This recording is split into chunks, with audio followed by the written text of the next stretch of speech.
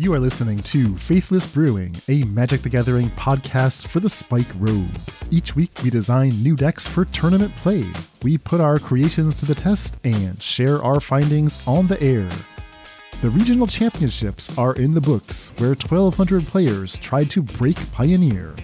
Lawson Zandi joins us from DreamHack Dallas to share the latest technology, from Boros Convoke, Rakdos Goblins, a new inverter combo, and much more. That's all coming up on Faithless Brewing. Thanks for listening and enjoy the show.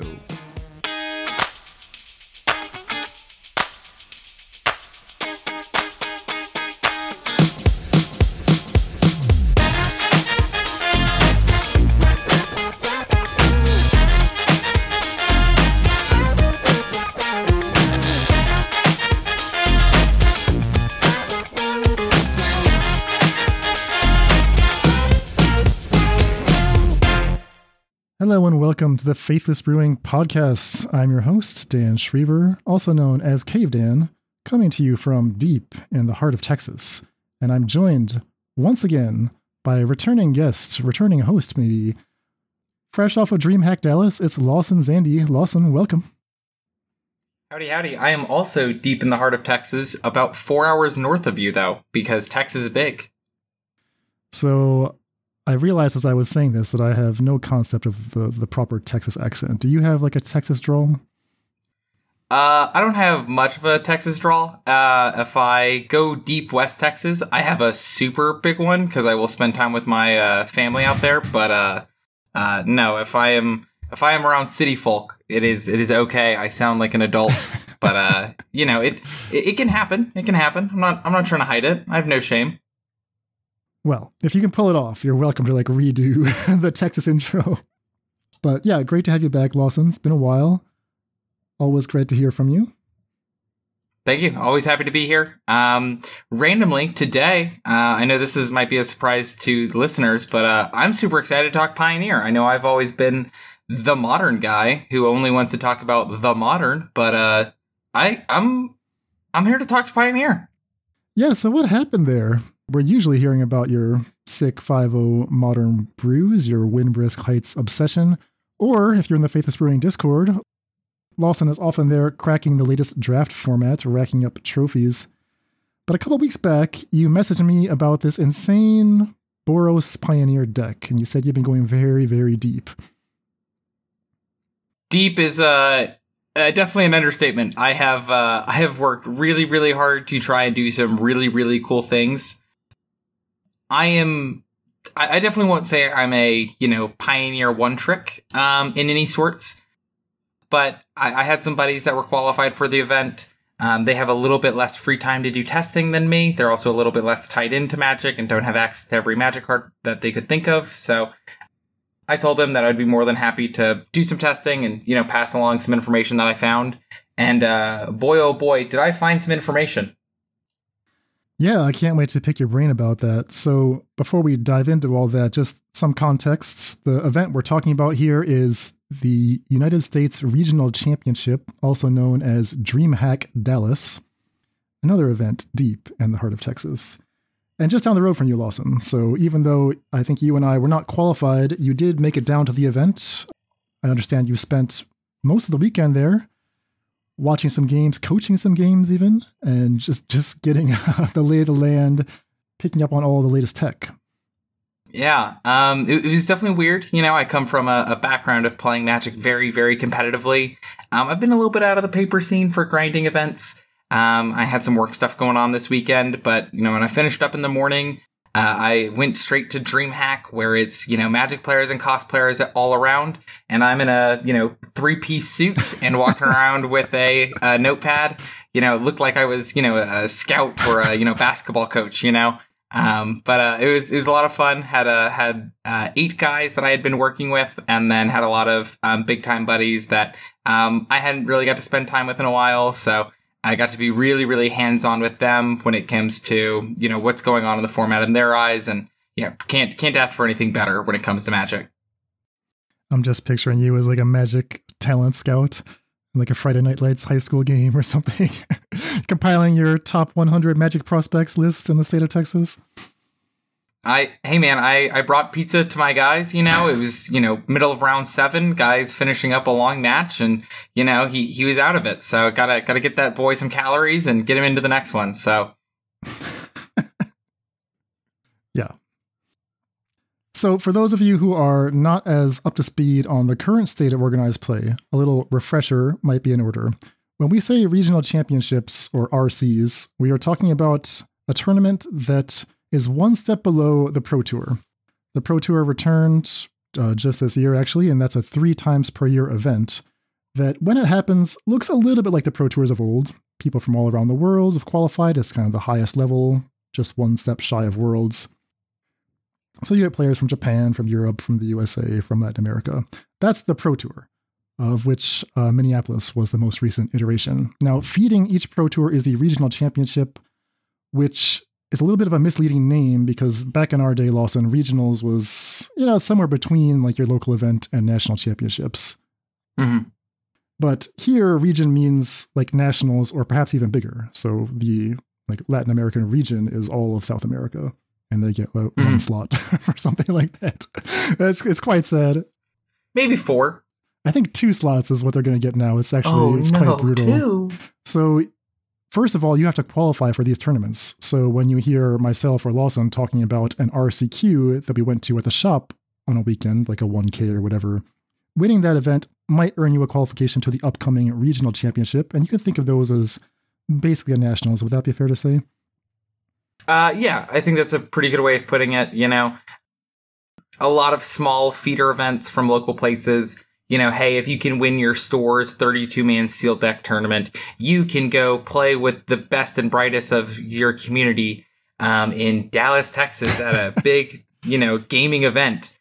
Which, by the way, DreamHack is a huge gaming event. I don't know how many Magic players keep up with other esports, but there were, every major esports team at this thing doing other stuff. There was a Fortnite tournament, a Halo tournament, a Smash tournament, a Rocket League World Championship event. So it was a giant event for, professional gaming and also Magic players. They did sequester us off in a corner because we take up more room and are harder to deal with than any other, one, I think. So, it is what it is, but it's cool to be with the pretty people of the world. They put you in the tabletop annex across the street, basically. Mm-hmm. Yeah, so regional championships / nationals, they will happen 3 times a year. This one in Dallas was Pioneer format. So Lawson mentioned his team, or his friends, were qualified for this. In order to do well at this event, you had to really crack the metagame at the top tier of Pioneer. And just the way the timing worked out, this Boros Hogak, or Boros Convoke deck, broke onto the scene, about 3 weeks ago? Is that roughly when you started? Yeah, I would say, 2 weeks ago is when it hit its pinnacle of people trying to beat it. But, I think the first, list came out probably 3, maybe 3.5 weeks ago. So still very, very new. Lot to, work on in it. In the past, 3 weeks before a big event might be just enough time for a deck to get perfected and take the event by storm. But those days are long gone. These days, in the age of Twitter and Twitch streamers, 3 weeks is enough time for the deck to be declared broken, be declared unplayable, to go through like 6 or 7 life cycles of death and rebirth, and really get hammered out. So I'm curious to hear all about your process working on the Boros deck, Lawson, and how many of your team members ended up playing it in the event. So we were ready to field 8 copies of it. We only ended up fielding 2. The biggest thing that I will say when it comes to the red-white deck overall, and this is kind of like the day 0 preparing for the event, was this deck is incredibly easy to play bad against. When you don't know the rules of engagement, you lose. You just lose the game no matter what deck you're playing. A lot of people, they want to hold their Fatal Push to kill things that are powerful and good cards. And against the red-white deck, you want it to kill a piece of cardboard. It doesn't have to have any text on it, The thing that people were making mistakes on when I first picked the deck up is, you play your Thraben Inspector on turn 1, and you never want to push someone's Thraben Inspector. That doesn't feel like a win. They got a clue, But if you don't push my Thraben Inspector, turn 2, I can, Gleeful Demolition the clue. Now I've got 3 1/1s. If you're not pushing my 1/2, you're definitely not pushing my 1/1s. And then, maybe I play another random 1-drop, Are you going to push this? Well, I'm sorry to let you know, once that creature comes into play, you don't get priority before I cast my 5-mana Convoke thing on turn 2. And the moment you cast a 5-mana Convoke thing on turn 2, the game is over. Just like largely, the games are very over. If you're playing a Venerated Loxodon and all of your 1-power creatures randomly now have 2 power, and then your opponent plays their Blood Tithe Harvester, you're super far ahead of them.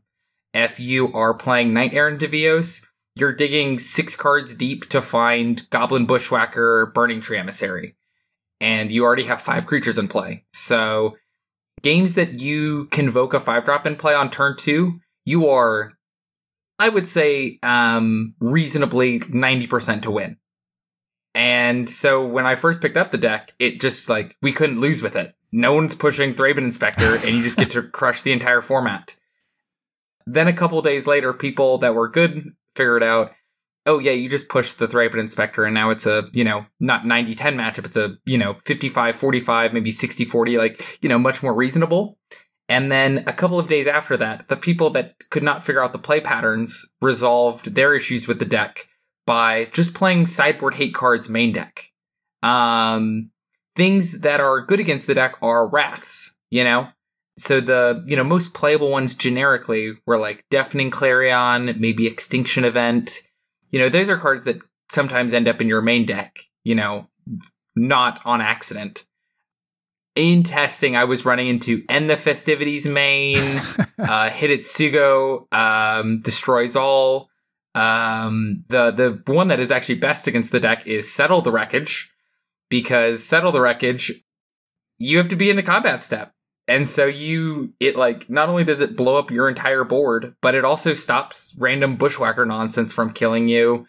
And by the way, the decks playing Settle the Wreckage are also playing Temporary Lockdown and Supreme Verdict and Farewell. These aren't instead of each other. These are in addition to. I did run into a game where I got Wrath 6 times in 7 turns, and we did not win that one.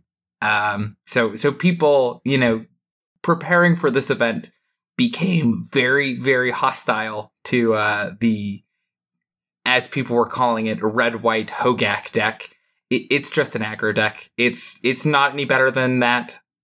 It's not resilient like Hogak was. It's way worse at mulliganing than Hogak ever was.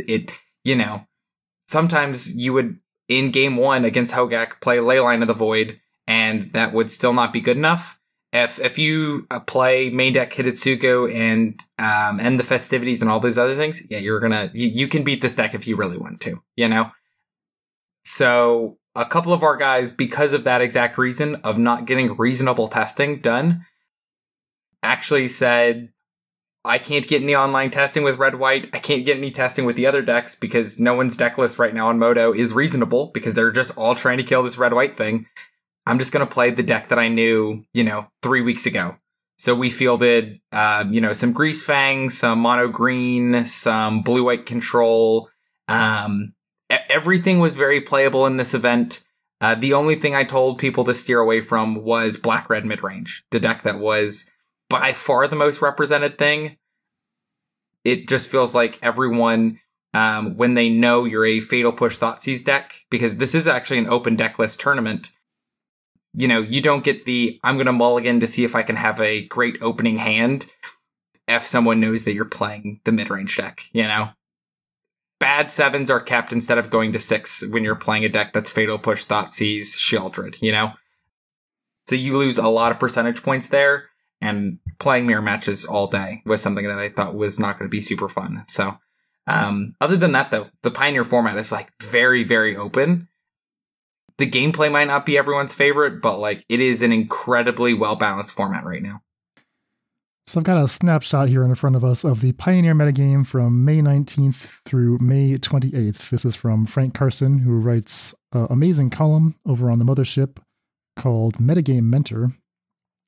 So he compiled results just from Premier tournaments over a 10-day span. So this was about a week before the US Regional Championship. About 500 deck lists are represented in this sample, and he uses some interesting calculations to give what he calls the weighted metagame percentage, where each win is worth more later in the tournament. So it gives you a snapshot of what you might expect to see on day 2 of a big event.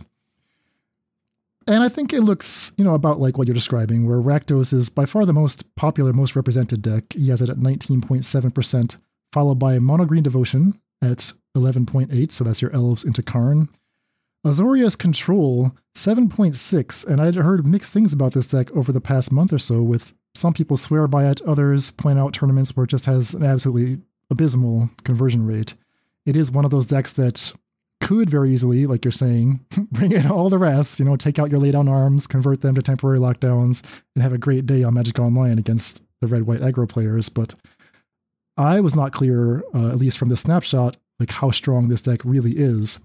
Greasefang at 6.6% is the 4th most popular, and then Boros Convoke, new to the format, but the 5th most popular deck during this stretch of time. Rounding out the top 10, Lotus Field, Is It Creativity, Mono White Humans, Rakdos Sack, and Azorius Spirits. So, just looking at this, Lawson, does this more or less match your assessment of like how strong these decks are, or is this more of the case where some of these are popular, but you would definitely steer clear of them? No, I think this is pretty right on with what's going on.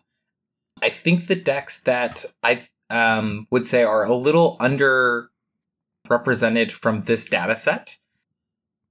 The big ones to me, and this might come as a surprise because this is a deck that you might not be thinking about. I think Rakdos Sack is a phenomenal deck right now in the format. It's actually the only deck that put 2 copies into the top 8 of the event this past weekend. It's chilling at a casual 4.7% of the metagame in this snapshot. Other decks that I think are really, really powerful, the Neoform Atraxa deck, as we're going to talk about a little bit later on, I think is a phenomenal deck choice. And then one that is incredible to me that it's so slept on, Goblins. Goblins was the deck that I told people, if you wanted to play something that is spicy and out of left field, the thing that I was kind of the most excited about, and it's 0.4% of the Pioneer metagame from Frank Karsten's evaluation. The event that happened this weekend actually also has all of their statistics and for all of the decks in the field, and they are incredibly close to these numbers. Rakdos midrange was 21% of the field. It was Green Devotion was 11%. And then the surprising one to me was Is It Creativity playing Gear Hulk was 7.5% of the field. I will say, and this is something to keep in mind if anyone listening to this is someone that's going to be playing in one of these larger events, every person who's playing in this event had to win a tournament to get here. These are all very established Magic players. Established Magic players are going to want to play decks that give them agency, and you have choices, Classic, I want to be smart, let me play Thoughtseize, let me play Counterspells, let me do X, let me do Y, let me not play Goblin Guide, That's a very common thing that, people want to feel like their actions matter, and the choices they're making all throughout the day are what got them to win. A lot of these decks are decks that, mid-range and Is It Creativity specifically are the I'm a smart person, let me play this deck. I think they're fine choices. Not to, be negative on the deck itself, or if that's someone's yum, I'm not going to yuck that for you, but I think they are a little overrepresented. So you could not convince these players to sleeve up the Foundry Street denizens and the Legion loyalists and the conspicuous snoops. I've tried to do it before in the past. I've tried in the past to, get 7-time Pro Tour players to, no, this is why Rift Bolt's good this week. And they're like, no, I'm not. You can't make me. You can't make me. Well, given what you just said about your relative assessment of these decks, let's just scroll down here and take a look at this matrix of matchup win rates from specifically the DreamHack Dallas. On the one hand, this is just one tournament, but it is fairly large, right? Like you're saying, this is a 1,200 player tournament. Everyone there had already qualified by winning another tournament. This is a pretty cutthroat, high-level event. Of the top 10 decks, the ones that I just named off, which one came out on top in terms of match win rate against the non-mirror? Well, we have Azuria Spirits and Rakdos Sacrifice. Those were the two best performing decks, each winning 57% of their matchups against decks other than the mirror match. Mono Green came in third at 54%, Mono White Humans at 53.4%, Greasefang in fifth. And from there, we get down to decks that were performing at 50% or lower. That's Blue-White Control, Enigmatic Incarnation, Lotus Field at 49%. Boros Convoke in 8th spot there at just 47% win rates. Rakdos, by far the most popular deck in the field, only managed a 47% win rate, and Creativity was the worst of them all at 45. Am I reading that right? 45? Yeah. Ouch. Yeah, you are reading that correctly. You are. What happened? So I do want to start with Boros Convoke, because I know this is the hotness of the format going on right now. When we look at the matrix on it, there are basically every deck, it has a negative win rate against, except for two things. It is a positive win rate against exactly two decks. The positive win rate it was having was Lotus Field Combo, just like the combo deck that can't win the game on turn 4 is dying to the deck that's attacking for 12 on turn 3. News at 11. Those two decks just are never going to match up well for the Lotus Field deck. So, of course, Boros just farms them all day. That's awesome. And the other one, which will surprise people, is Rakdos Midrange. The deck that a lot of people would play to try to beat Convoke is the a million removal spells, Sheoldred deck. But because of that, every single Boros player was main decking hate against the Rakdos deck. So for anyone who hasn't played the red-white deck, there's kind of a stock 56-ish cards in the deck. And the most important thing that's going on is, what are we playing on turn 1? Mm-hmm. Most of the turn 1 plays, there's the 8 1-drop creatures that make an artifact. So it's going to be Thraben Inspector, Valdir and Epicure. There's going to be 4 Gleeful Demolitions, so that's 12. And then you want to have between 4 and 6 other 1-drop creatures.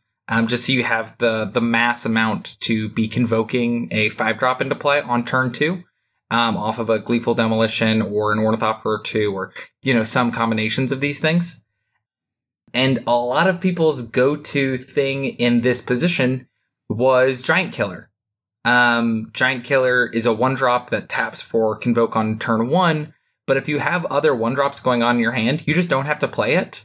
And then it's a thing that can kill, it can kill Sheoldred, it can kill Atraxa, it can kill Greasefang, because a lot of times in the Greasefang matchup, them hitting you for 13 and making some angels actually isn't good enough if that's all that's going to happen. You can sometimes push through enough damage that next turn, but you need to be able to take a blocker or 2 off the field. If you have, Giant Killer, go to combat, smash you, that can be enough to get through there. So there were just all of these random Giant Killers main deck, and then a lot of the sideboards had the big way to turn that black-red matchup positive is, it's a Collective Endurance, I believe is the magic card.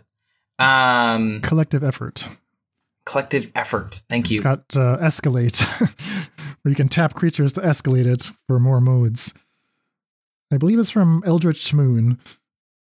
Yes, so it is one of those cards that for the longest time, people could not figure out how to make it work outside of exactly standard, where it also wasn't super popular.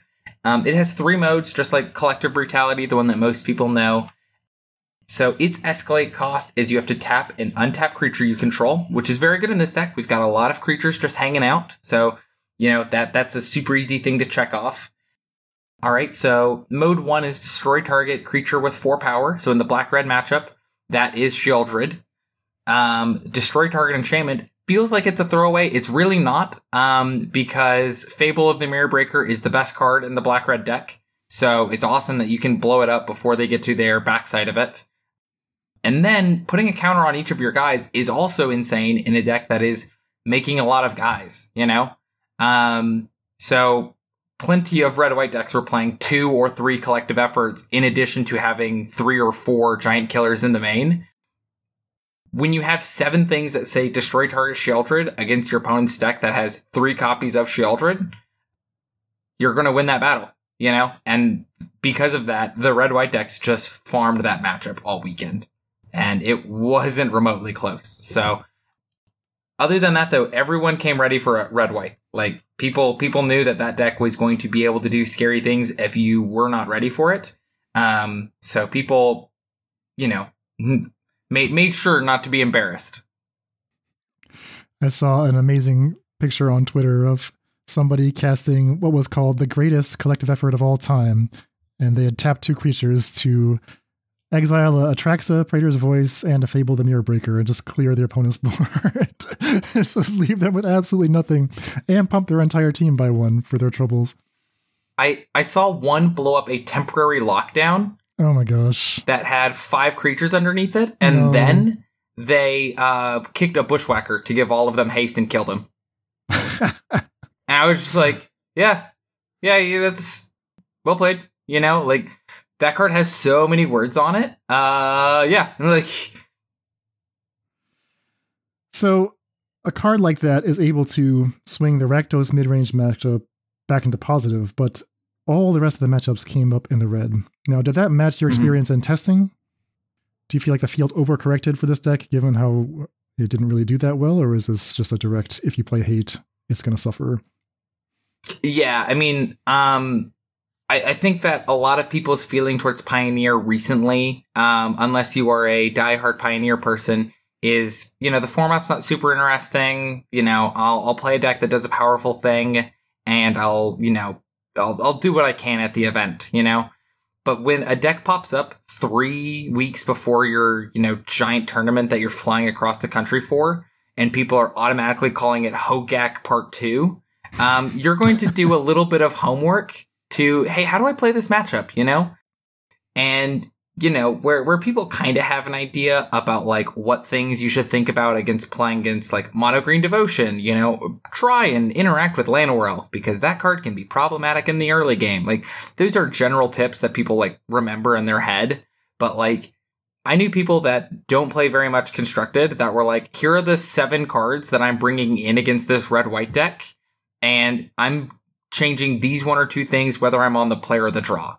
And then I could ask them, awesome, cool, what matchups other than this red-white deck do you change your sideboarding when you're on the play or the draw? They'd be like, oh, I'm not sure. I just know the red-white one. And you're just like, okay, cool. You've prepared for this matchup. Good for you. Have fun.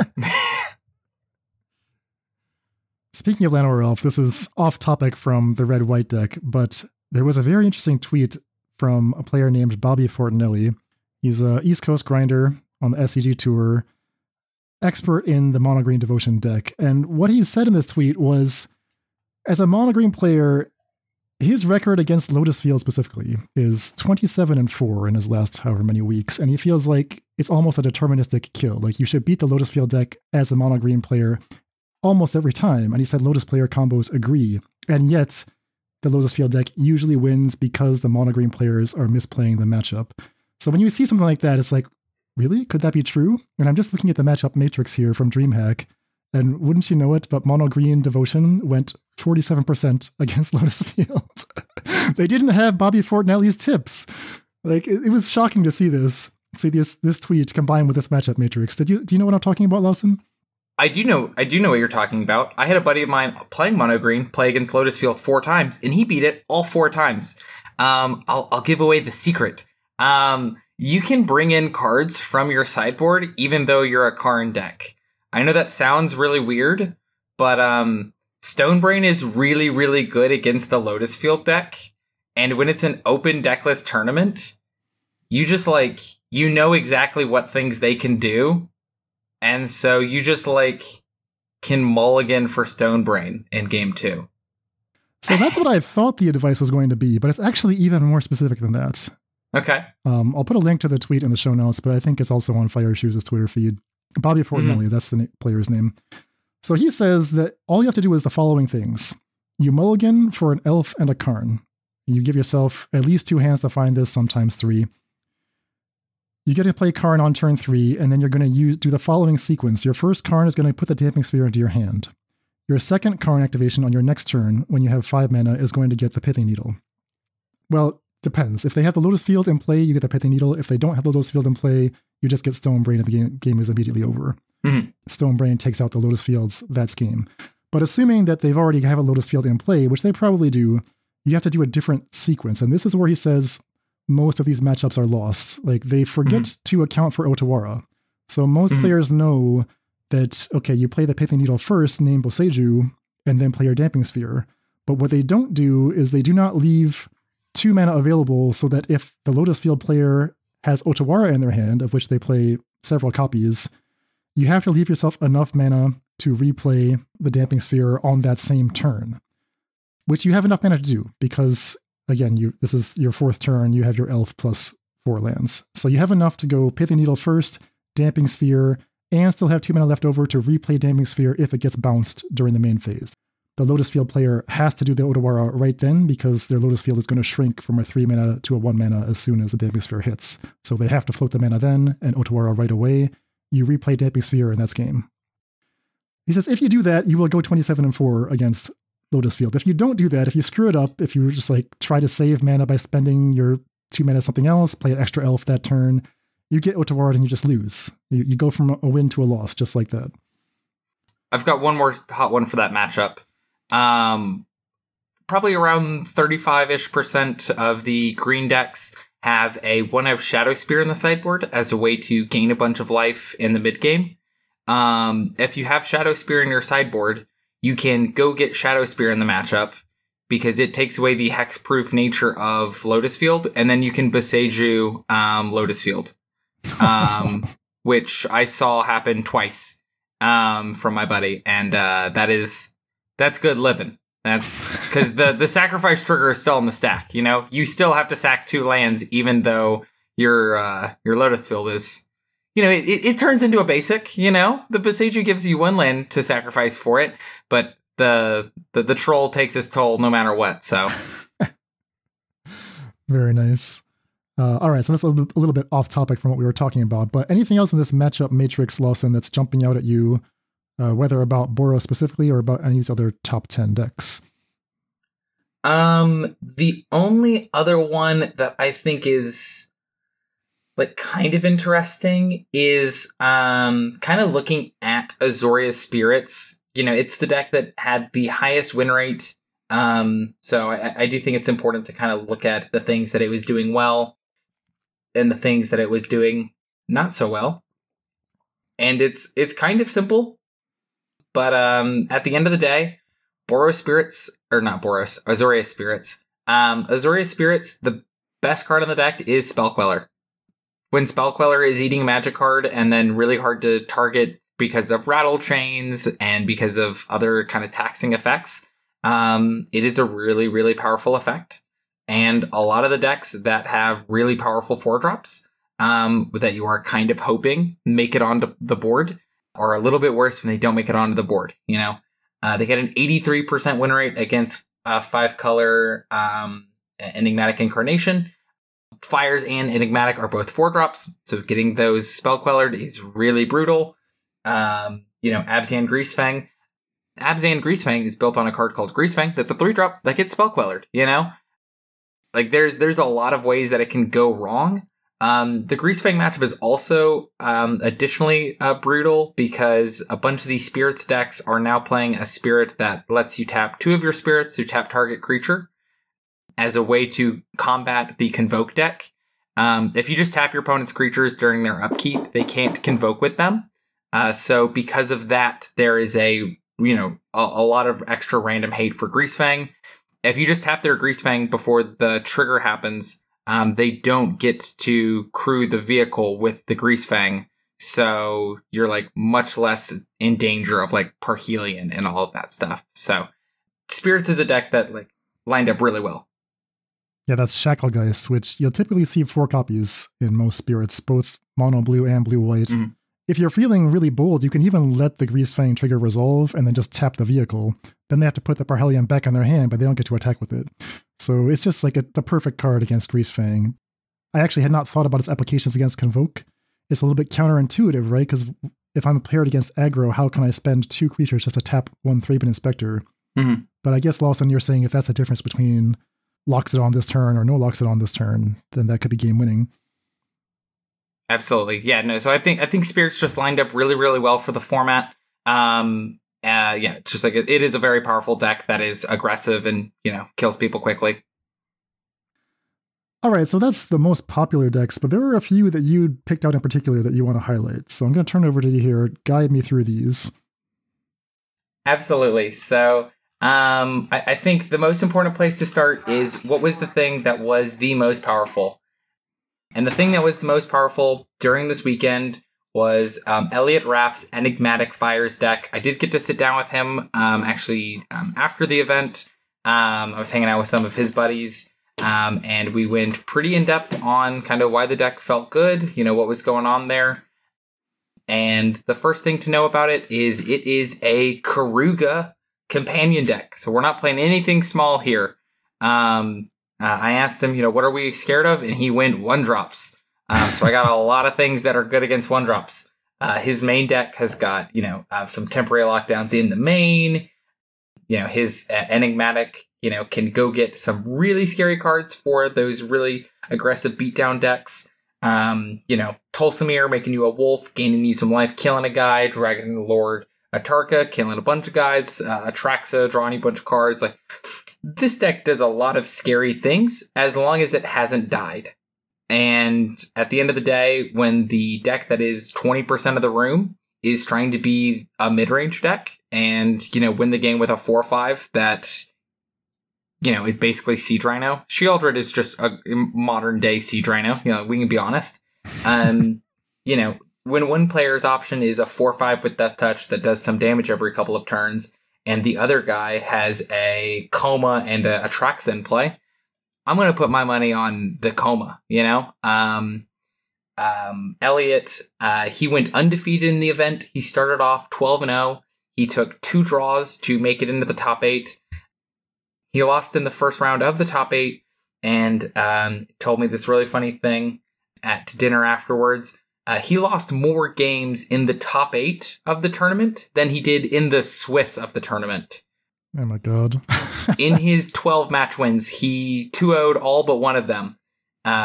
So he had a single game loss through the Swiss portion of the event and picked up, 2 more in the top 8. So really, really fantastic showing. One thing that I will say that is important is most of these Fires decks that people have been playing are 80 card list, playing Yorion.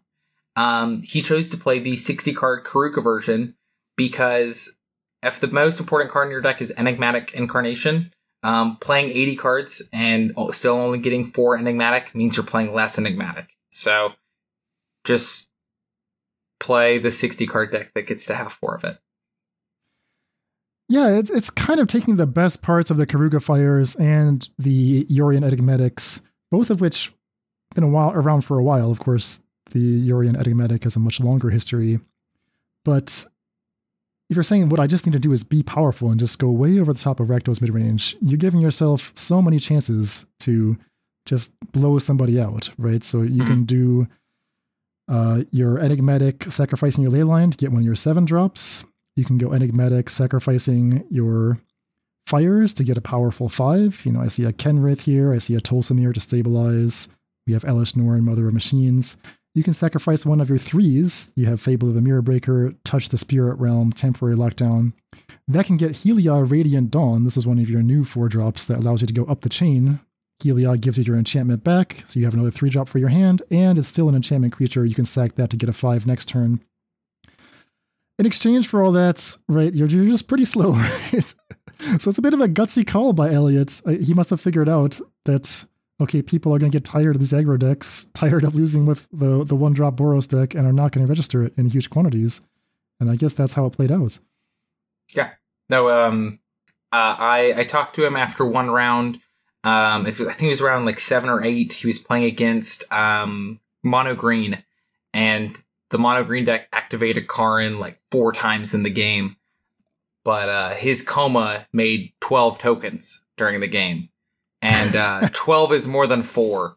It was literally what his joke was. And it was like, yeah, that's a lot of snakes, you know? His opponent had never seen Coma before, apparently. And he was like, oh, so you get one if you don't have one in play? It's like, no, I always get one. He's like, oh, you get one at the start of your turn? He goes, no, I get one both of our turns. And you're just like, yeah, like...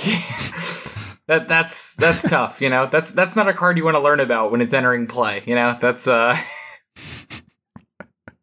The answer to both of your questions is yes, and I get even more snakes than that. So, Fantastic run from Elliot Raff, who's Raff Sputin online. Oh, I didn't know that was him. Oh man, it's good to know. Next deck that I wanted to bring up, Dimir Rogues. Only reason why I wanted to bring up this deck, I think it is the little brother to Spirits when it comes to, you know, flying-based beatdown decks in the format. Dimir Rogues, there were 2 copies of it. I believe at 7-0 on day 1 that actually had to play in the mirror match. So there were 2 guys that were crushing the event with this deck. It is the aggro Fatal Push Thoughtseize deck, news at 11. I think the thing with this format, if you are going to be a deck that plays Fatal Push and Thoughtseize, you need to either be just playing the most powerful cards generically, which is going to be the black-red deck, or you need to find a way for your deck to capitalize and get to play one more powerful interaction spell. The Dimir Rogues deck gets to play Drown in the Loch, which is a very powerful magic card. It just means you need to have the ability to put cards in your opponent's graveyard. The most recent addition to this deck that was really, really impressive to me was Invasion of Amonkhet. Yes. On coverage, a deck that we're going to talk about a little bit later lost to Dimir Rogues when Dimir Rogues went Thoughtseize your Atraxa out of your hand, play Invasion of Amonkhet, attack the invasion, flip the invasion, copy your Atraxa, draw 5 cards, which is really powerful. So Lawson, remind us what Invasion of Amonkhet does, because every time I mention this to David, I'm like, hey, Invasion of Amonkhet is doing really well. He says, you sure about that? Like, really? And I'm like, yes, it's really doing well. So he doesn't believe me, but I know you've been high on this card from day 1. Oh, yeah, I love this card. It's my favorite card to draft in Limited. I've got a draft deck right now that I'm sitting on that's got 2 of them. So it's blue, black, and 1 for a battle with 4 loyalty, defense, whatever we want to call it, explosion points. Whenever it comes into play, your opponent discards a card, you draw a card, and each player mills 3. All of those words matter for this card. Of course, you know, drawing a card is always a giant benefit. It means it's automatically replacing itself. Making your opponent discard a card is putting you up card advantage. And then in this deck specifically, since it's doing the each player mill 3, that's just going to turn on your Rogue's Lord. It's going to turn on your Thieves Guild Enforcer. So, you know, there's a very real chance where like your board will go from, you know, 2 or 3 power to I play the Invasion of Amonkhet, I get some value from it immediately, and now there's 8 cards in the graveyards. The rogues now have their additional benefit. You know, the Thieves Guild is getting +2/+1. Soaring Thought Thief is giving your team a global buff. And then the backside, Lazotep Convert is a 4/4 clone that's just copying the text and abilities of a creature in either player's graveyard. So that graveyard could be, you know, one of your own creatures that you've lost earlier in the game. It could be something that you either killed or Thoughtseized away from your opponent, or even sometimes the front side of the card does mill each player for 3. So sometimes you just like mill their big scary card into their graveyard, and then okay, cool. I guess I'm going to copy your Atraxa, or I'm going to copy your Elishnorn, and now I have an Elishnorn. You know, like There's just a lot of things that it can randomly become. And because it has already replaced itself, we don't need to ask it to do very much, So Rogues has been making a little bit of a comeback. The concept of a rogue deck has been around ever since, Zendikar Rising, when these new rogues got printed. But I never considered it a serious metagame threat. I'm surprised that you're picking it out as a deck that's well positioned here. Is it because of the invasion specifically, or just because of the way the metagame has ebbed and flowed? A lot of it is because of the way the format has ebbed and flowed. I think that Drown in the Loch is the most important card for the deck. The thing that I will say about Pioneer is, you should be trying to do something really, really powerful. That should be your default thing that you're doing. And if you're not able to do something super powerful, and when I say super powerful, I mean the red-white deck is putting 14 power into play on turn 2. The, Rona combo decks are just killing your opponent from a board where you literally had no creatures in play at the beginning. There's a bunch of decks that can do some really, really powerful things very, very quickly.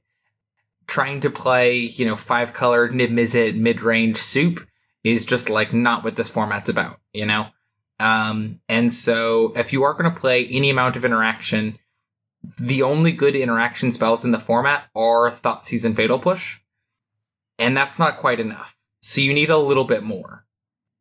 This is actually a really good segue to talk about the Neoform Atraxa deck. This is a deck that I know you talked about on the pod a while ago. Hooting Mandrills, Tassiger. These are 6-mana creatures with Delve. We love them for having two things. One, 6 CMC, or mana value, I should say, making it to where we can Neo4 them directly into an Atraxa. Or the other thing that they do is they turn on Stubborn Denial, so that you get to be a deck that has 1 mana negate. And that's a really big plus, So these are the rules of engagement for the format to me, If you're going to be interacting with your opponent at all, you need to have 10 to 12 really, really efficient spells that interact. And those spells need to be maximally efficient, because the threats are the interaction is not unless you build around it. So Brent Wagner, he's one of the actual hosts of the Painful Truce podcast, I think. He also works with MTG Rants. Really great guy. He was playing the deck. He, a while back, did really well at the Hunter Burton Memorial Open, playing it in the Pioneer side event. So yeah, the deck is really powerful as well, but it's mostly leaning on the fact that it gets to be a deck that has interaction and also be doing something really powerful. Yeah, I'm encouraged to see this result from Brent. I know he's been on the deck since the beginning, since it first became a good deck. Mm-hmm. And I placed that moment in time slightly after I started playing it. Because we did a week on Atraxa right when the card was first previewed, and our version 0.0 of just Neoforming for Atraxa did not have Stubborn Denial.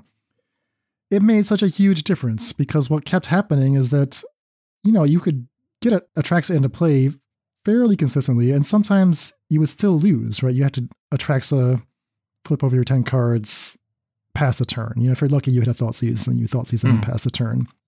And sometimes you would still lose those games. But if you add Stubborn Denial to the equation, Neoform for an Atraxa with Stubborn Denial backup, which the Atraxa finds, that beats almost everything. It's extremely difficult to lose from that position. I still found ways to do it, but it's pretty rare. I will say, and this is the thing that was probably a little bit less true when you were playing the deck and a little more true now. A lot of the black-red decks, to be better against red-white, their 2-mana removal spell of choice, because they do want it to be an instant, just in case there's a Bushwhacker turn, has been Power Word Kill. Power Word Kill is the 2-mana unconditional removal spell, except for the condition that it can't be a demon or an angel or a dragon. But how many of those are really hanging out?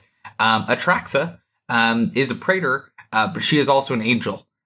So she does not get got by Power Word Kill. So those decks actually have even fewer ways of efficiently dealing with the Atraxa than normal. So having Stubborn Denial is even better against them than it would be normally. So yeah. If you do decide to pick this deck up, You will find that some things randomly beat you. Like the Shacklegeist that Lawson mentioned can just beat you. Like, because if you can't block and get that lifelink off Atraxa, you might lose anyway. I noticed that Elliot Raff is playing the full 4 copies of Leyline of the Void in his sideboard because he's a Karuga deck. Now, that card used to see no play at all in Pioneer. When Atraxa first burst onto the scene, those decks did not play any cards at all in the 75 that could take out a black Leyline. Now, I see Brent has 2 cards. He has 1 Boseiju and looks like 1 Terra Sunder. But most likely Leyline is going to beat him as well. So that's the kind of thing where if the deck is off the radar, which I believe it's at about 1% metagame share right now, and you're a master of the deck, you could do really well with it. Yeah. So I think that is a deck that some people are definitely sleeping on. At end of the day, I don't think, anyone's mind, I don't think it's going to be the next thing that breaks the format. But I do think it's important to, keep it in mind as a deck that does a powerful thing. And, if you're trying to play Stubborn Denial so that you can have good pieces of interaction, this is a way to do it, the Spirits deck, we didn't talk about it, but they play Curious Obsession so that they can play the counter spell that if you have a creature with flying and an enchantment in play, cost 1 mana. Like, that is a really, really powerful piece of interaction.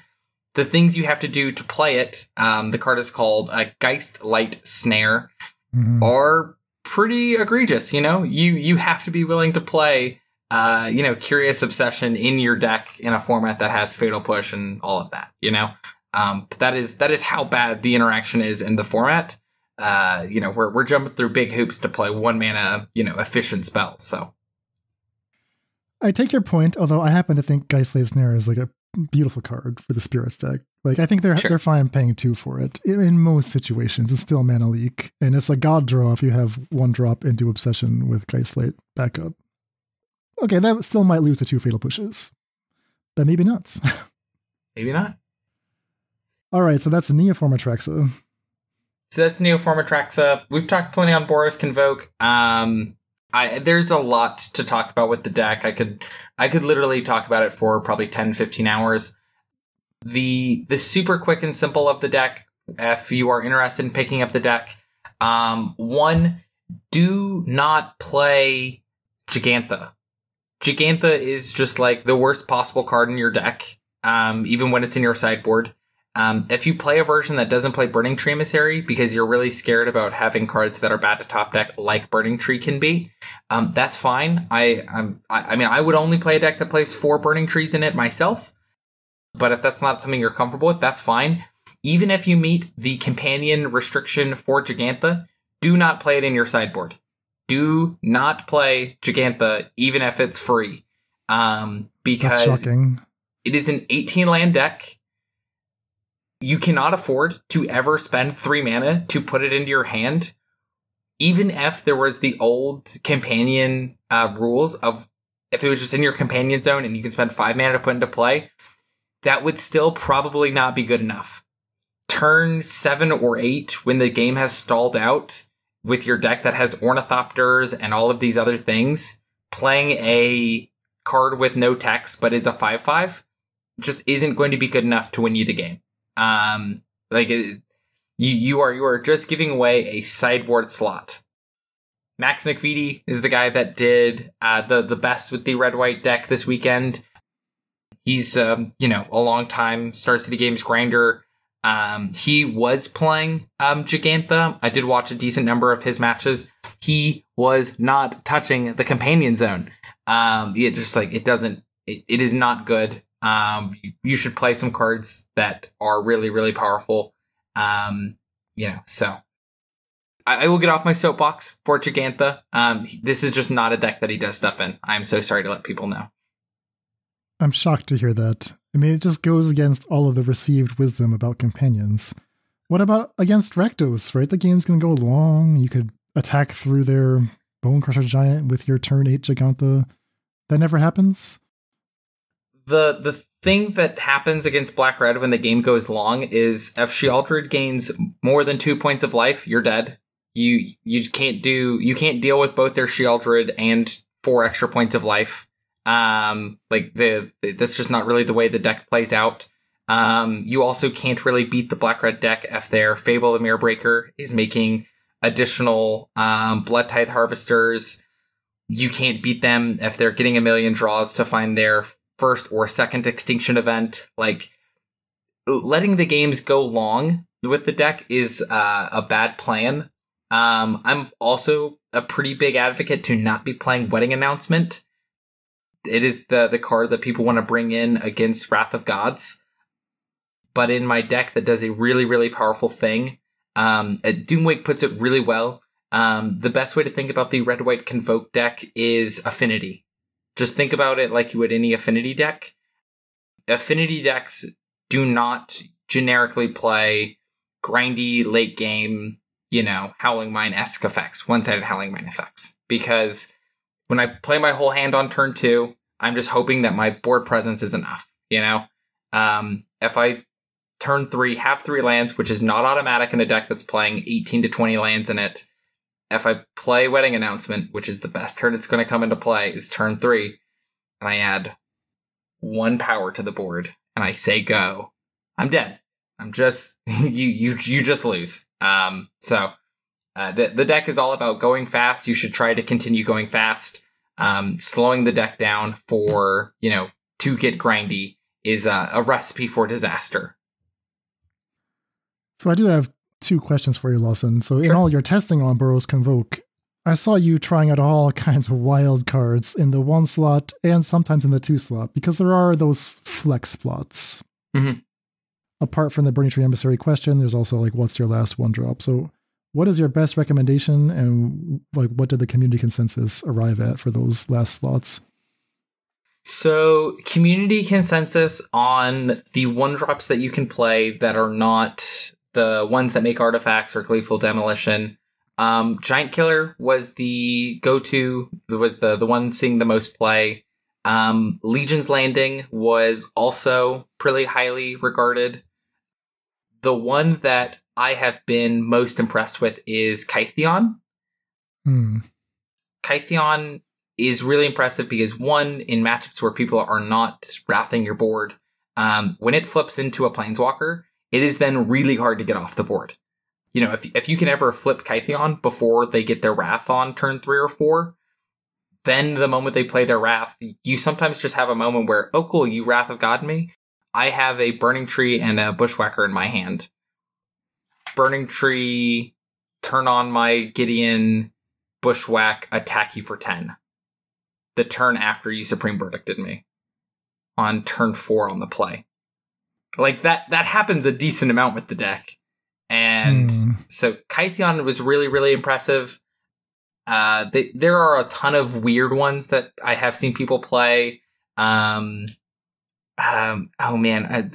was an adventure creature that was a fairy that you could give something +2/+1 and flying. That I saw people test for a second as a way to have some additional reach with the deck. It was awful. Judge's Familiar was one that was actually kind of impressive when we were testing it. And a couple people were playing it. One, importantly, it's a creature with flying. The deck does not have any burn in it, so getting the last couple points of damage can sometimes be hard. If you have a Judge's Familiar and an Ornithopter that both have a counter on them from a Venerated Loxodon, sometimes that's enough to get the chip damage in. Also, the fact that you can use the Force Spike while it's tapped matters, so there are some things. The 2-drop slot is basically Burning Tree, I think, is the go-to must. And then there are some people that want to try very hard not to play Forbidden Friendship. I completely understand with not wanting to play Forbidden Friendship.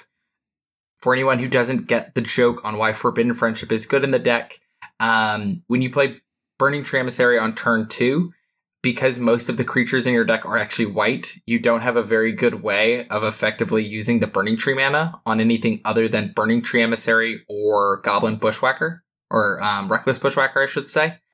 Forbidden Friendship is a 2-mana spell that uses red mana that puts a white token into play for Convoke. So that's the whole bit. It is a card that you can play off Burning Tree that's white for Convoke purposes. So there's a lot still for the deck to hash out. There's people that are on... Max McVitie was on Sheffet Dunes. A lot of people are on Castle Embereth. Some people are on Sukenzu and Den of the Bugbear. So there's a lot of little things still to get refined on the deck. But we have tested out what the 1s and 2-drops can be. A lot of them are really bad. So, stick to the ones that are seeing some play. I tried some decks that were Skrelv and Mox Amber and all of that. I think Doomwake's actually going to be playing some of those decks on stream. I pitched it to him, and he's pretty excited about those. So that's your teaser for Magic content in the next couple weeks. But this deck is super, super sweet. If you are interested in playing the deck, I think the hate is gone. I don't think people are trying to kill the baby in the crib before it grows up to be evil. But this deck has got a lot going on. I see that Forge Devil has made it as a sideboard staple. It's fantastic. 1-drop, the 1/1 pings you for 1 damage, and it pings any creature for 1 damage. Little devil there. And I see a Regal Leosaur, 1 main, 1 side, and Max McFadie's list. Mm-hmm. That's fascinating. Real quick on Forge Devil, it's insane in the mirror match because it takes a piece of cardboard off your opponent's board, so it makes their Convoke a lot harder to do. Also, anytime that you play a card in this deck that does not tap for Convoke, it is way harder to Convoke things on turn 2, and that's the whole bit. That's all we want to do, That's the entire story, Forge Devil is also insane against Mono Green. If you win game 1 against Mono Green, and then when they're on the play in game 2, and they go Llanowar Elf, and you go, okay, Forge Devil, kill it. That is a game that is a lot harder for them to win. And, being able to win games on the draw in Pioneer is, something that people have been asking for a long time. So that's a good way to do it. Speaking of Mono Green, the next deck I see here is Mono Green. Looks like a last chance qualifier winner. Yes, Mr. Everett, also known as Aspiring Spike.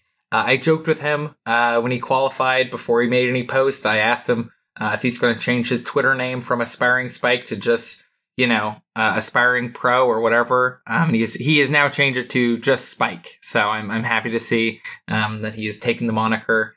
The deck is really good. It has really powerful draws. This is the deck that if your opponent does not respect it, you get to kill them. Polychronos was a huge addition to the deck. Not only does it help you be good at having a lot of devotion, it also shores up a lot of your kind of clunky matchups in the fact that it has reach. So it's really good at stopping the Spirits deck. And then something that is not immediately apparent to people, Polychronos is actually the best card for the green deck against the red-white deck, because when you flip Polychronos, it doesn't need to block. You just attack with it, and you gain 6, and then it's way harder to lose the game. Yeah, so big congrats to Aspiring Spike, or just Spike. He's qualified for the Modern Pro Tour. I think everyone's very excited to see what he brings for that. That's coming up in Barcelona. His list is quite clean. Mm-hmm. 4 copies of Kiora Behemoth Beckoner. Don't cut your 4th Kiora. 3 copies of Pelucranos, and that's it. There's no more flex slots left. That's the entire deck. Yep. No, really, really impressed with the run that he had. Something I do want to tell people about Polychronos that is not immediately apparent. It is not worded like Wormcoil Engine. It's not when this creature dies. It's a tribal effect. This came up against me in testing. My opponent made 12 mana with Nykthos, and they flipped their Polychronos, and then they played Polychronos from their hand, and then they played another Polychronos, which seemed weird because it legend ruled. But the backside of Polychronos, when it becomes the Engine of Ruin, says whenever a Hydra dies under your control, that's not a token, create a 3/3 reach and a 3/3 lifelink token. And so he just turned the 2 Polychronos into his hand into a 4/5 and 2 3/3s, and now was comfortably able to attack me for 6, gain 6, and I was very, very dead. So, if you're interested, Polychronos can do some really, really unfair things. I know if I had given my opponent one more turn, he could have just flipped the one that was in play.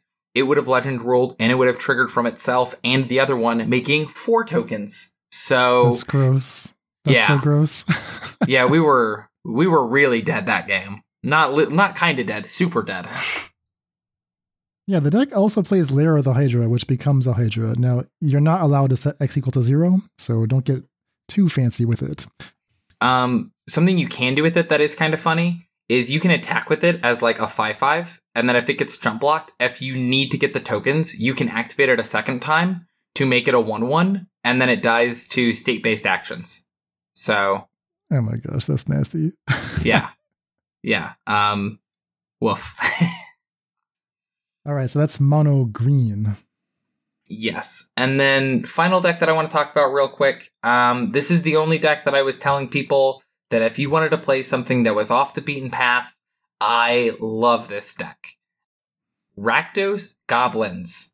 Really aggressive, really just try to put your opponent from 20 life to 0 life.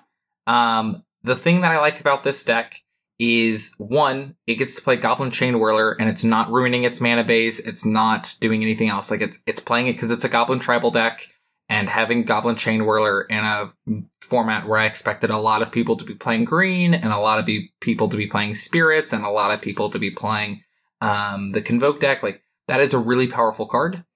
And then the reason why it's Rakdos is actually so it can play Touch of Moonglove and call the Death Dweller.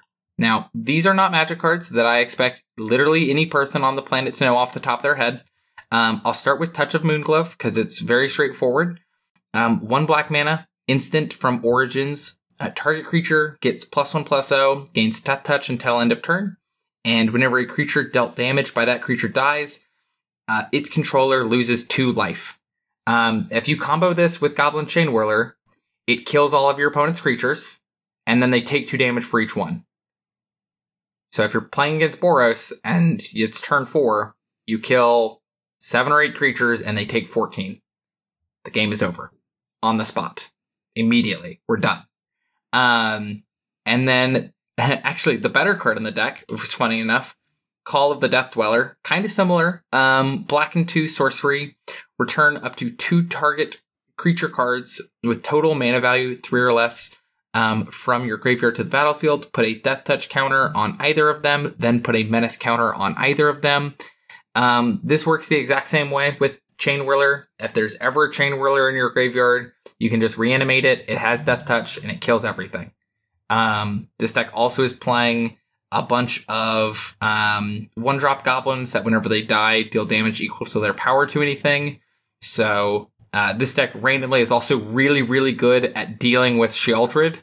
You know, you can attack, and when your opponent block and kills your thing, all right, well, I'm going to touch the Moonglove. It now has Death Touch, and your guy randomly died. Also, you know, it had a dies trigger, you know, or I'm going to give my Fanatical Firebrand, I'm going to reanimate it with Call of the Death Dweller, and I'm going to put the Death Touch counter on my thing that can just ping something down. So this is the deck that I was telling people, if you want to play something off the beaten path, this deck does really powerful things and can win out of nowhere. So yeah, this Rakdos version is not what I was expecting. It's placing a lot more emphasis on these 1 damage effects, right? Not just Fanatical Firebrand, but also the Fireblade Charger and the Cacophony Scamp. You have the Stork Prospector, so you can just pop those off whenever you need to. They work well with the Call of the Death Dweller and the Touch of Moonglove, of course, along with the Chain Whirler. Where Chain Whirler, these cards are replacing some of the more explosive goblins. Like, you know, I just assumed that you would have to play the Foundry Street Denizen. That's the one that gets a +1/+0 for every red creature that comes into play. And maybe, I don't know, more Lords. You could play War Chiefs or something in the 3 slot, but Chain Whirler is a little bit of a heavier creature.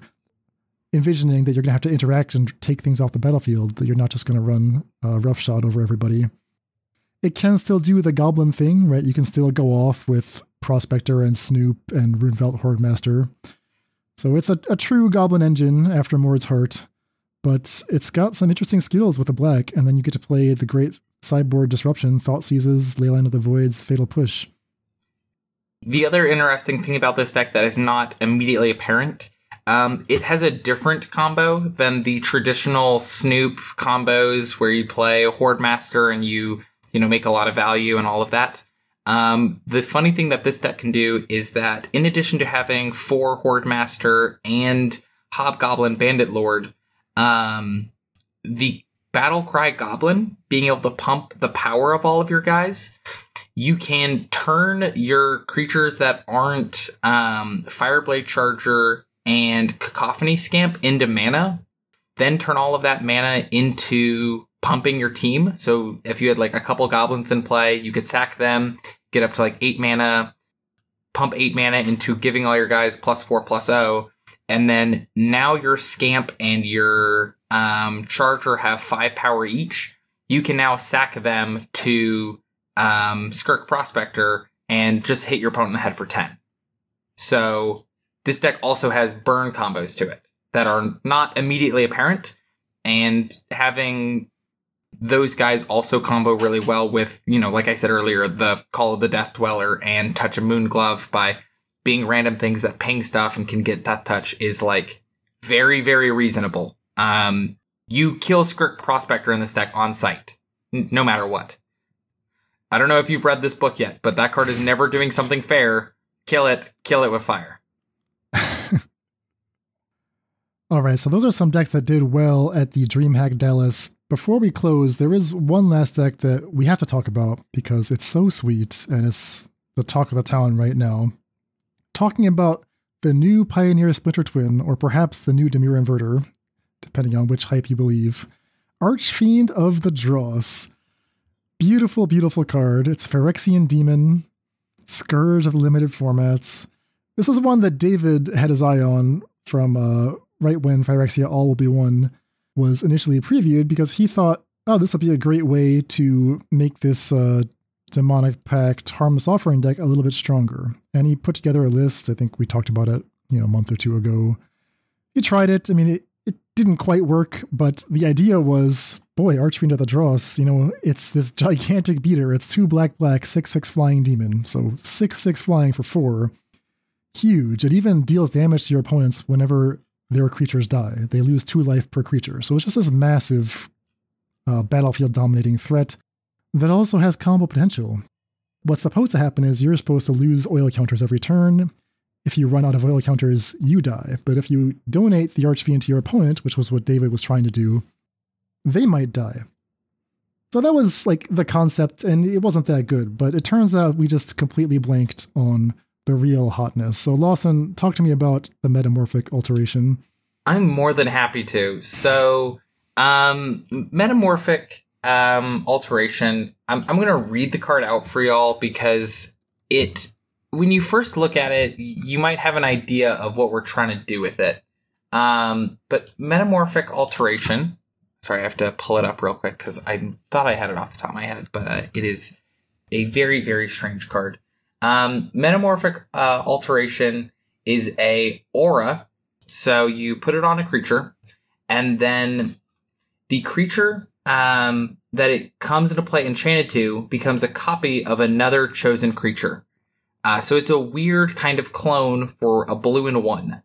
And so the combo in this sense is you can play an Archfiend, which is a giant 6/6 creature that holds off your opponent's board really well. You can't just beat down through this thing. And so your opponent's creatures kind of get stuck in purgatory on the board. And then when you cast your Metamorphic Alteration, instead of putting it on your creature, you actually put it on their creature, and you choose that their Thraben Inspector, Shealdred, Fable of the Mirror Breaker token is now an Archfiend of the Dross. Go. And because if you do this to someone who's tapped out, they never get priority until the beginning of their upkeep, where they have been asked to remove this oil counter from this thing that does not have an oil counter on it. And they just kind of die. And that's all she wrote. Yeah, it is. This is brilliant. It is brilliant. The other thing that it does that is very innocuous at first, that I did see come up multiple times, is you can turn your opponent's good creature into a bad creature. Like I saw this turn a Sheoldred into a Blood Tithe Harvester. Not to say Blood Tithe Harvester is not a good Magic card, but it is definitely nowhere near as good as, you know, as Sheoldred, you know? And so it's also like a weird kind of removal spell in that case. Mostly we're using it so that we can, you know, 2-card combo kill someone. But yeah, super, super sweet. There was only one guy playing this deck at the event, and he was at the top 10 tables, you know, clearing up day one. So I did not keep up with how his event ended up. I'm assuming since we're not asking for it to get banned immediately, he did not end up crushing it, but it definitely was a sweet, sweet list. Yeah, this player is CFTSOC. CFTSOC, who is a Magic Online grinder and brewer. Went 7-3 on day one. I did not follow up to see how his tournament finished up. He put this into what is otherwise like a Grixis mid-range shell. So 4 Archfiends main deck, 3 Metamorphic Alterations main deck. That's your inverter combo, where the Archfiend is pretty good by itself. Metamorphic Alteration also has its uses, just like Lawson is describing. Surround that with good mid-range cards. There are 4 dig-through times here, which become a lot more impressive when you're digging for this very hard to interact with 2-card combo. Now, the question on everyone's mind is, how did this combo just come out of nowhere, right? Did we all just like totally miss on this? And a few things are going on in the background here. So one is that, okay, Archfiend, people don't immediately think that is playable. I know some people ended up putting it into their Rakdos decks just as like a good card for the weekend. I know Bomac Courier, Matt Camo, friend of the podcast, ended up playing 1 main and I think 2 or 3 more in his sideboard and just stock Rakdos. So it's a known good card, the Archfiend, in that respect, but I've never seen anyone put Alteration on it. And it turns out that the card is just bugged on Magic Online. Like, you actually cannot execute the combo currently. I don't know which card is broken, but it just doesn't do anything. It's very, very sad.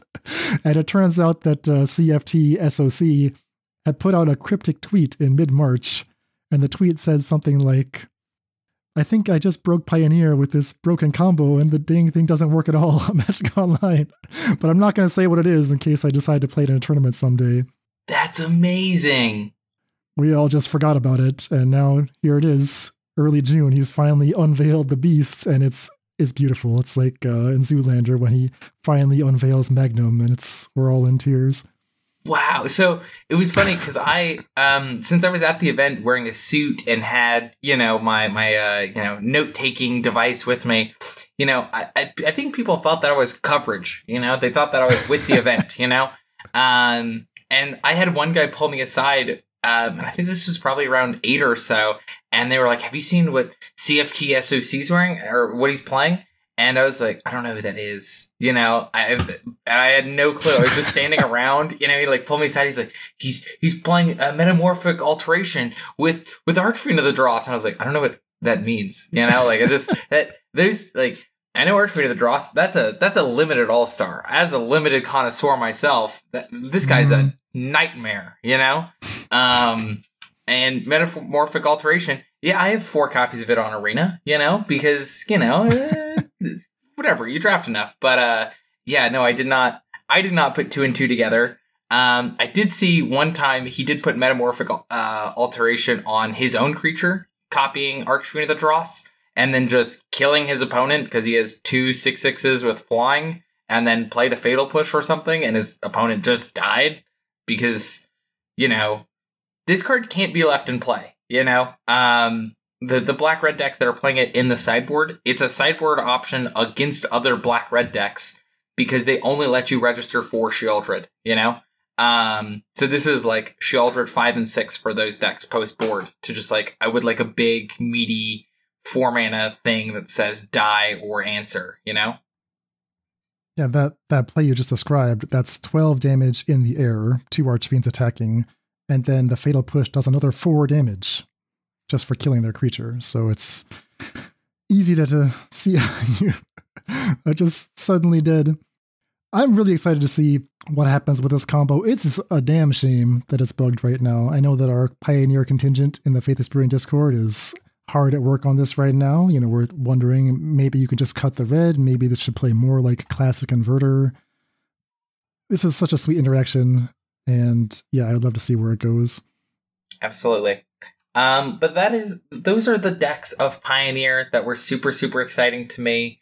I do want to have just like a quick talk about like competitive Magic because, being that I worked with so many guys that worked really hard to be at this tournament, to qualify for a Magic tournament is difficult.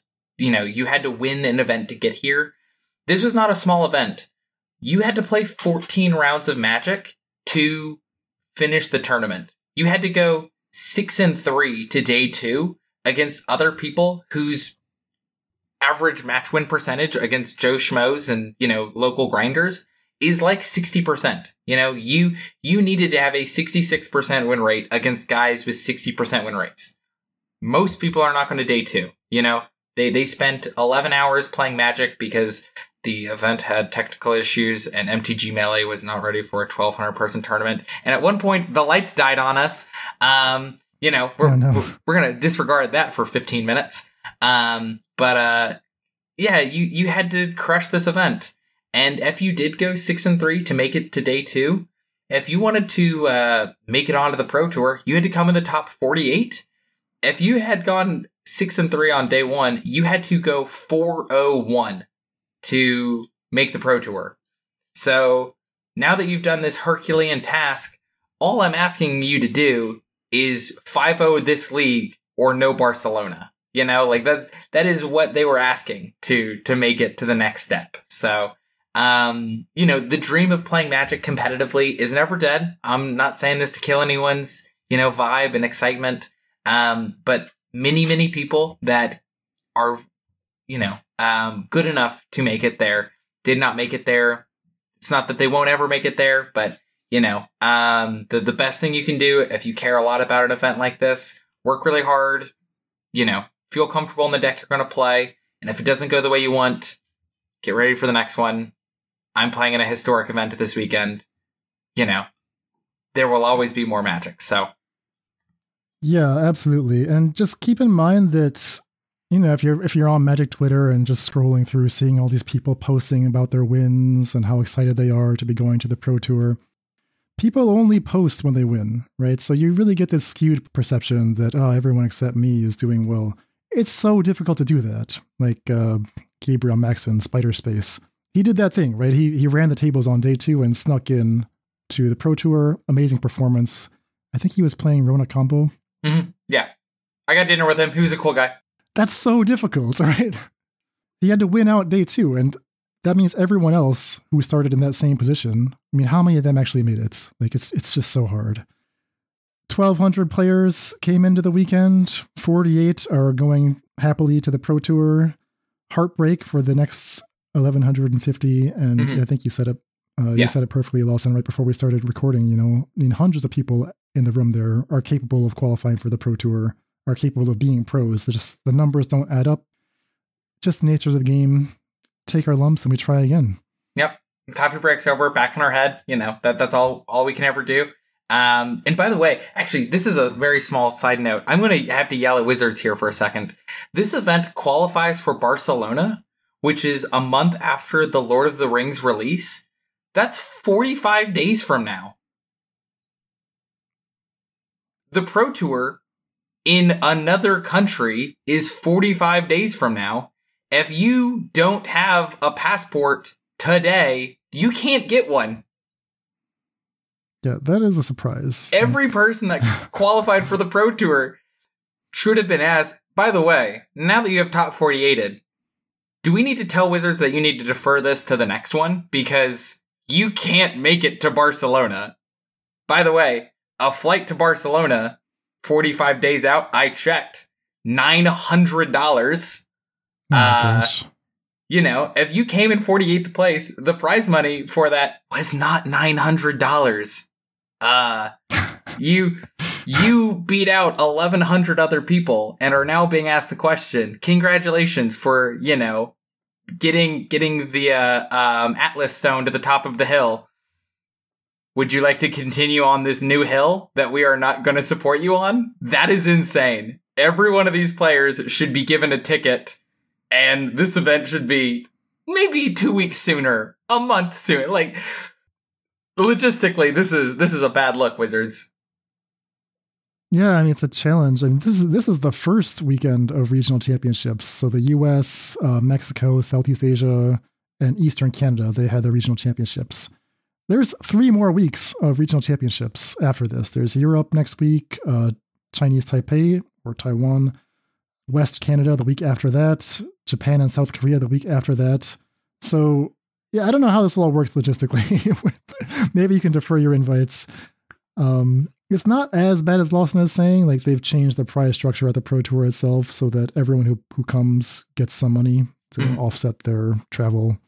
But yeah, I mean, they meant what they said when they said this will no longer be a viable career choice. It's just a fun thing you can compete for, to challenge yourself and enjoy the game.